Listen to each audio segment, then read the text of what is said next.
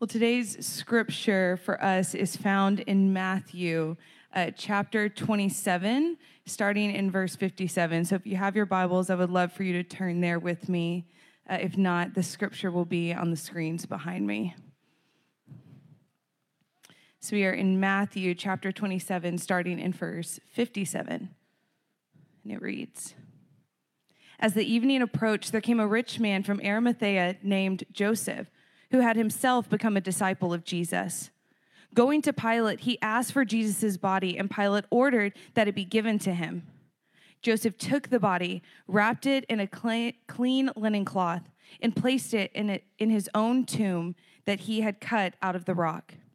He rolled a big stone in front of the entrance to the tomb and went away. Mary Magdalene and the other Mary were sitting there opposite the tomb. The next day, the one after preparation day, the chief priests and the Pharisees went to Pilate. 'Sir,' they said, 'we remember that while he was still alive,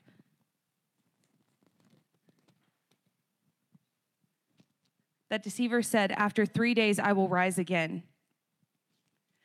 So give the order for the tomb to be made secure until the third day. Otherwise, his disciples may come and steal the body and tell the people that he has been raised from the dead. This last deception will be worse than the first.' 'Take a guard,' Pilate answered. 'Go, make the tomb as secure as you know how.' So they went and made the tomb secure by putting a seal on the stone and posting the guard. After the Sabbath at dawn on the first day of the week, Mary Magdalene and the other Mary went to look at the tomb. There was a violent earthquake, for an angel of the Lord came down from heaven and, going to the tomb, rolled back the stone and sat on it. His appearance was like lightning, and his clothes were white as snow. The guards were so afraid of him that they shook and became like dead men. The angel said to the woman, 'Do not be afraid, for I know that you are looking for Jesus who was crucified. He is not here. He is risen, just as he said. Come and see the place where he lay. Then go quickly and tell his disciples, he has risen from the dead and is going ahead of you into Galilee. There you will see him. Now I have told you.' So the women hurried away from the tomb, afraid yet filled with joy, and ran to his disciples. Suddenly, Jesus met them. 'Greetings,' he said. They came to him, clasped his feet, and worshiped him. Then Jesus said to them, 'Do not be afraid. Go and tell my brothers to go to Galilee. There they will see me.'" This is the word of God for the people of God. Thanks be to God. Would you bow with me for a word of prayer? Gracious and loving God, what an extraordinary thing it is to gather together your people on Easter Sunday to celebrate the resurrection of your Son and our resurrection as his disciples as we receive life eternal in him through faith by grace. So we pray, oh God, that you would open our eyes, that we would see, our ears, that we would hear. Open our minds that we would come to know and understand your word, our hearts that we would feel its power.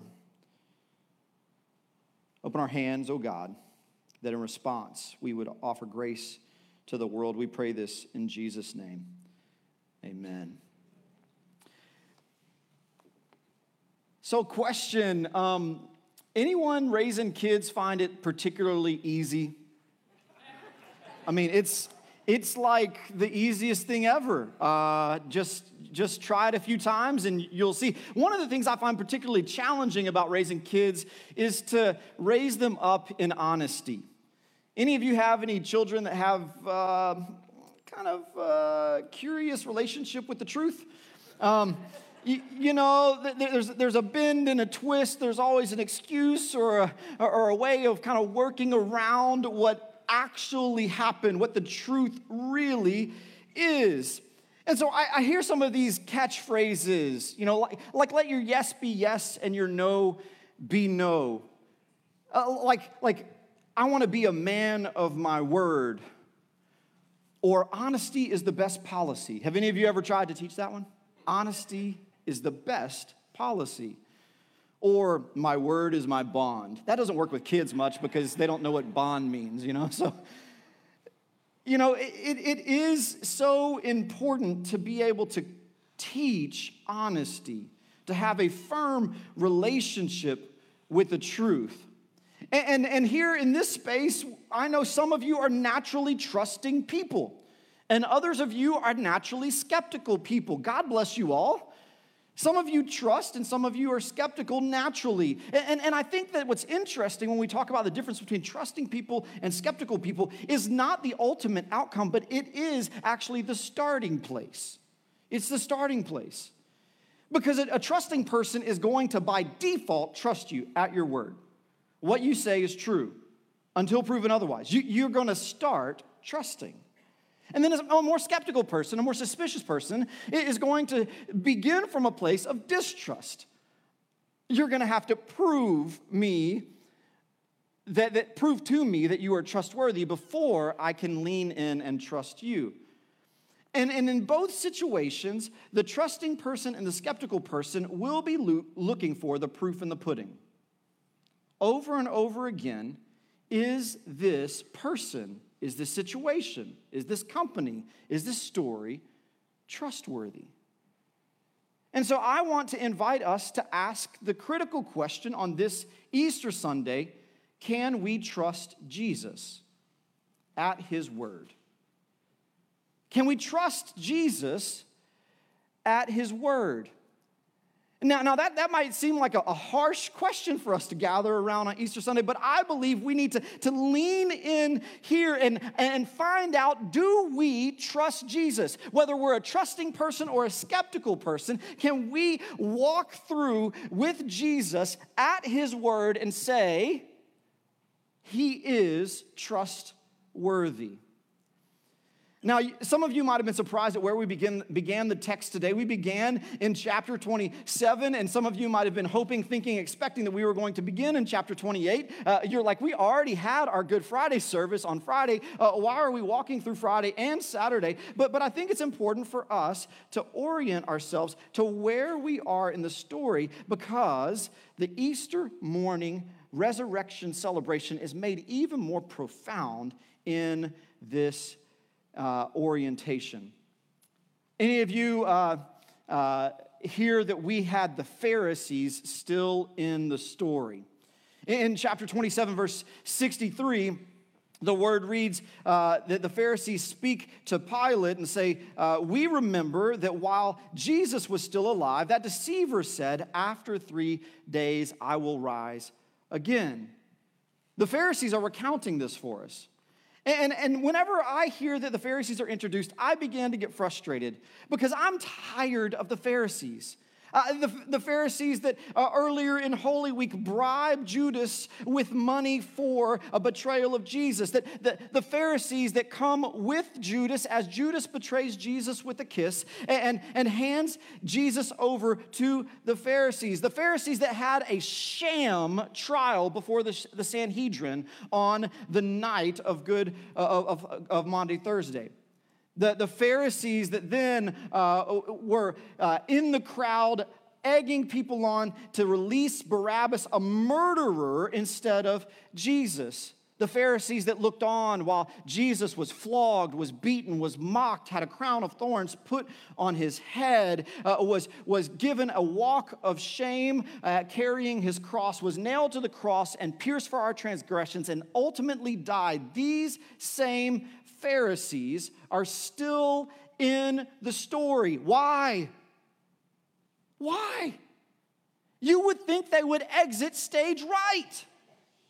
They have done everything that they sought to do. They have killed Jesus and humiliated him before the masses. The one that rode in victoriously on a donkey now sits dead in a tomb. Why are the Pharisees still here? The Pharisees on this Holy Saturday, mind you, this is their Sabbath. On this Sabbath Saturday, they break Sabbath out of a sense of extreme urgency and go to Pilate for one last request. They say, Pilate, we need to make sure that this thing is secure. We need to make sure that this thing holds. We know that we have had him killed and that he is laid in a tomb, but it has to hold. We remember that he said, his word was that he would rise in 3 days. Now, some of us, if we haven't journeyed all the way through the Gospel of Matthew recently, might not recognize that Jesus said this. We might wonder, did the Pharisees make this up? Did the Pharisees mishear Jesus? Is this a poor recording of it? And then we walk through and we hear that in Matthew 16, we have the first of 3 different accounts of Jesus predicting his death and his resurrection. Matthew 16, verse 21. From that time on, Jesus began to explain to his disciples that he must go to Jerusalem and suffer many things at the hands of the elders, the chief priests, and the teachers of the law, and that he must be killed, and on the 3rd day be raised to life. That is Jesus not mincing words. Pretty direct, pretty clear. This is what Jesus told his disciples to expect. The second time he predicts his death is 1 chapter later in chapter 17, verse 22. Hear this. Now these letters are in red. It's not just an account of what he said, it's a quote of what he said. When they came together in Galilee, he said to them, quote, Jesus speaking, the Son of Man is going to be delivered into the hands of men. They will kill him. And on the 3rd day, he will be raised to life. He will be raised to life. And then the 3rd time Jesus predicts his death in the Gospel of Matthew is in chapter 20, verse 18 and 19. He's now taking the 12 disciples aside, and he speaks to them very clearly. Also, words in red, Jesus' own words. We are going up to Jerusalem, and the Son of Man will be delivered over to the chief priests and the teachers of the law, and they will condemn him to death. And will hand him over to the Gentiles to be mocked and flogged and crucified. And on the 3rd day, he will be raised to life. Jesus' own words, 3 times over. I will die, I will be crucified, and on the 3rd day I will be raised to life. And the Pharisees heard it and remembered it. The Pharisees knew that Jesus was still a threat even as he was dead. How many dead men are a threat? 1. And the Pharisees heard that Jesus said that he would be raised from the dead. So they went to Pilate and they said, Pilate, we need you to secure the tomb. We need this to be the end. And I understand their concern. Their concern was reasonable and valid. Because over the course of Jesus' life, every time he spoke a word, it came to pass. Over and over again, Jesus' word was proved true. Walk with me here. So in Matthew chapter 11, the disciples of John the Baptist, they're coming to approach Jesus. John is now in prison, and they're asking Jesus, what can we tell John about you? What can we say about you? Are we to tell him that you are the Messiah, the Son of the living God? Or are we to tell him that all has been accomplished in you? Or is there one to come after you? And here's what Jesus says to John's disciples, the testimony that they are to bring back. And then we're going to verify this together, okay? So in chapter 11, verse 4 and 5, it says, Jesus replied, go back and report to John what you hear, the words that Jesus speaks, and what you see. What you hear from Jesus and what you see. The blind receive sight, the lame walk, those who have leprosy are cleansed, the deaf hear, the dead are raised, and the good news is proclaimed to the poor. That's quite a list. I mean, that's a resume, isn't it? I wish that I had one of those when I was applying for a job, right? Like, hey, let me just walk through what I have done. What you have heard me say, what you have seen me do. The blind receive sight, the lame walk, those who have leprosy are cleansed, the deaf hear, the dead are raised, and good news is proclaimed to the poor. Did those things actually happen, though? I mean, did they? Jesus is just giving this to John's disciples as an account, but can we look back in Scripture and hear the testimony and the witnesses of the many and find out how and where this took place? Well, in Matthew, just a few verses before that chapter 11 testimony, we see a blind man. Actually, we see two blind men. They're calling out to Jesus, "Have mercy on me, son of David." And then Jesus asks them, "Do you believe that I'm able to do this?" And they say, "Yes, Lord, we believe." And he touches their eyes and he says to them, his words now in their power say, "According to your faith, let it be done." The blind see. And just a few verses before that, in chapter 9, verse 6, just before that, there's a paralyzed man, and his friends want to bring him to Jesus so that he'll be able to walk. And they bring him on his mat. They lower him through the roof. They lay him before Jesus' feet. And Jesus there looks on him and the faith of his friends and says, "Your sins are forgiven." That is so controversial. But then after that, Jesus looks, and in order to prove to them that he has the power to forgive sins, he tells the man, in verse 9, "Get up, take your mat, and go home." Get up, take your mat, and go home. So the blind see, the lame walk. Matthew chapter 8, verse 3. There's a leper that comes before Jesus, kneels before him. "Lord, if you're willing, make me clean." And then Jesus reaches out his hand and says, "I am willing. Be clean." The blind see, the lame walk, the lepers are cleansed.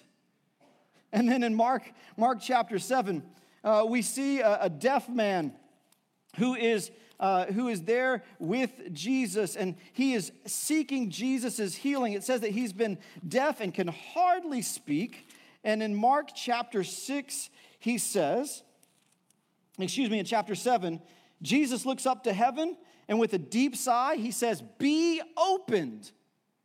And his ears are opened. Blind see, lame walk, lepers cleansed, deaf hear. And then in Luke chapter 7, Jesus, this is one of the lesser preached healings of Jesus. This is a dead man who's being taken out of the city. It's the only son of his mother, a widow's son. And the widow is weeping at the gate as he's being taken out. And then when Jesus sees this woman, he says to her, "Do not cry." And in verse 14, "Young man, I say to you, get up." And the man gets up, and he is raised from the dead. And then the poor will receive good news. Luke chapter 6, verse 20. "Blessed are you who are poor, for yours is the kingdom of God." Brothers and sisters, Jesus always made good on his word. Every single time. He was able to speak a word, and it came to pass. So now the Pharisees have great concern. They have great concern because they have seen the blind will see, the lame will walk, the lepers be cleansed, the deaf will hear, the dead will rise, and the poor receive good news. And so at Jesus' word, they now have great concern that the grave will have no power or victory. I understand the Pharisees' concern. I understand why they didn't exit stage right. They came to Pilate and said, "We got to do this right. We got to make sure that the grave holds this man in." And so we see that Pilate relents. I mean, Pilate at this point has to just be so exhausted with the Pharisees. He's given them everything they wanted all along the way. And so here in this space, he says, sure, set a guard. And I love the way that this verse then identifies how this guard would be placed. Go and make the tomb as secure as you know how. So first of all, this is not a single guard. It's not like Pilate said, hey, Jason, go guard the tomb. This word guard is actually a group of men, and later on we hear the plural of guards multiple times over so that we know it was multiple individuals, but this was a unit that was deployed to secure the tomb as best as the Romans knew how. The Roman Empire, the conquerors of the world. These people seem to know what they're doing when it comes to military strategy and security. And Pilate just said, go and do your best. Whatever you know how to do, do that. Make him secure. Make him secure. Well, that Roman security didn't seem to have all that much effect. Sure, they stationed their men at the tomb. Sure, they rolled a huge stone in front of the tomb to make sure that there was no way in and no way out. But then on Easter Sunday morning, as the sun was coming up, as Mary came to the tomb, there the guard was stationed, and we hear that in verse 2 of chapter 28, there was a violent earthquake, and the angel of the Lord came down from heaven, and the stone was rolled away. And then, as though to mock the attempt at security, the angel of the Lord, did you hear what he did? He perched up on the stone. Just like set back. I feel like he crossed his legs and just leaned back a little bit, like so you put a stone there, you know. And his clothes are dazzling white, and you just can imagine this scene. These men that were deployed to keep Jesus' word from coming to pass, but his word had too much power. His word is, was, and always will be true.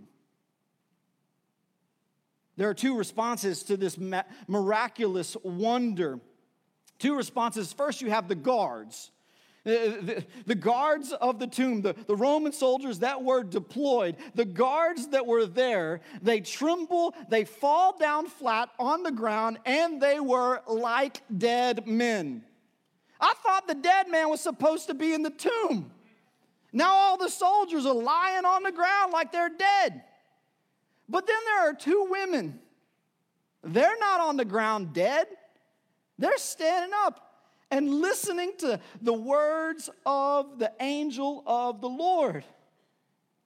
Now, I'm not saying they're not afraid. Later in the scriptures, it says that they were afraid, but they were standing firm as though they weren't surprised. It's almost like they were there waiting to see Jesus' words come true one more time. One more time, Jesus. Do it again, Jesus. Let's hear from the angel. The angel of the Lord says to the women, he doesn't even address the guards. Like they're there. He says to the women, do not be afraid, for I know that you're looking for Jesus who was crucified. He is not here. He is risen, just as he said. Just as he said. He is not here. He is risen, just as he said. The guards could not detain him. The tomb could not retain him. The stone could not contain him. Death could not defeat him. He is not here. He is risen just as he said. You should have known this was going to happen, women. You should have known this was going to happen, Pharisees. You should have known this was going to happen, Pilate. Everyone, you should have known this was going to happen because it did happen. He is not here. He is risen just as he said. This is the good news. Jesus makes good on his word every time, without fail. For all of eternity, Jesus is trustworthy and true. And so what's the women's response? The angel of the Lord goes on and says, hey, you could look inside. You could see with your own eyes. You could walk in if you want. You could confirm that it's empty, that he's not here, that he's risen. But what do the women do? Do they peer in? Do they take that time? Not even a minute, not even a moment. They don't look inside. They actually stand up, hear the word from the angel, and head on their way. They're ready to share the good news. They believed Jesus at his word, didn't need to see, but were there faithfully reporting then to the disciples what took place. It says that they left afraid and filled with joy. Not just afraid. Afraid, that word afraid, I think there's awe, there's reverence, there's majesty, there's wonder. I get it. It is magnificent that Jesus rose from the dead. They're afraid and they're overjoyed. They're overjoyed because their Savior lives. They're also overjoyed because if Jesus rose from the dead just as he said, then it means that all the other things that Jesus said he would do are gonna come to pass as well. And that's worthy of celebration. Are any of you here weary today? Are any of you tired? Are you facing some challenges in life and you're wondering, how am I gonna walk through this? How am I gonna make my way through this?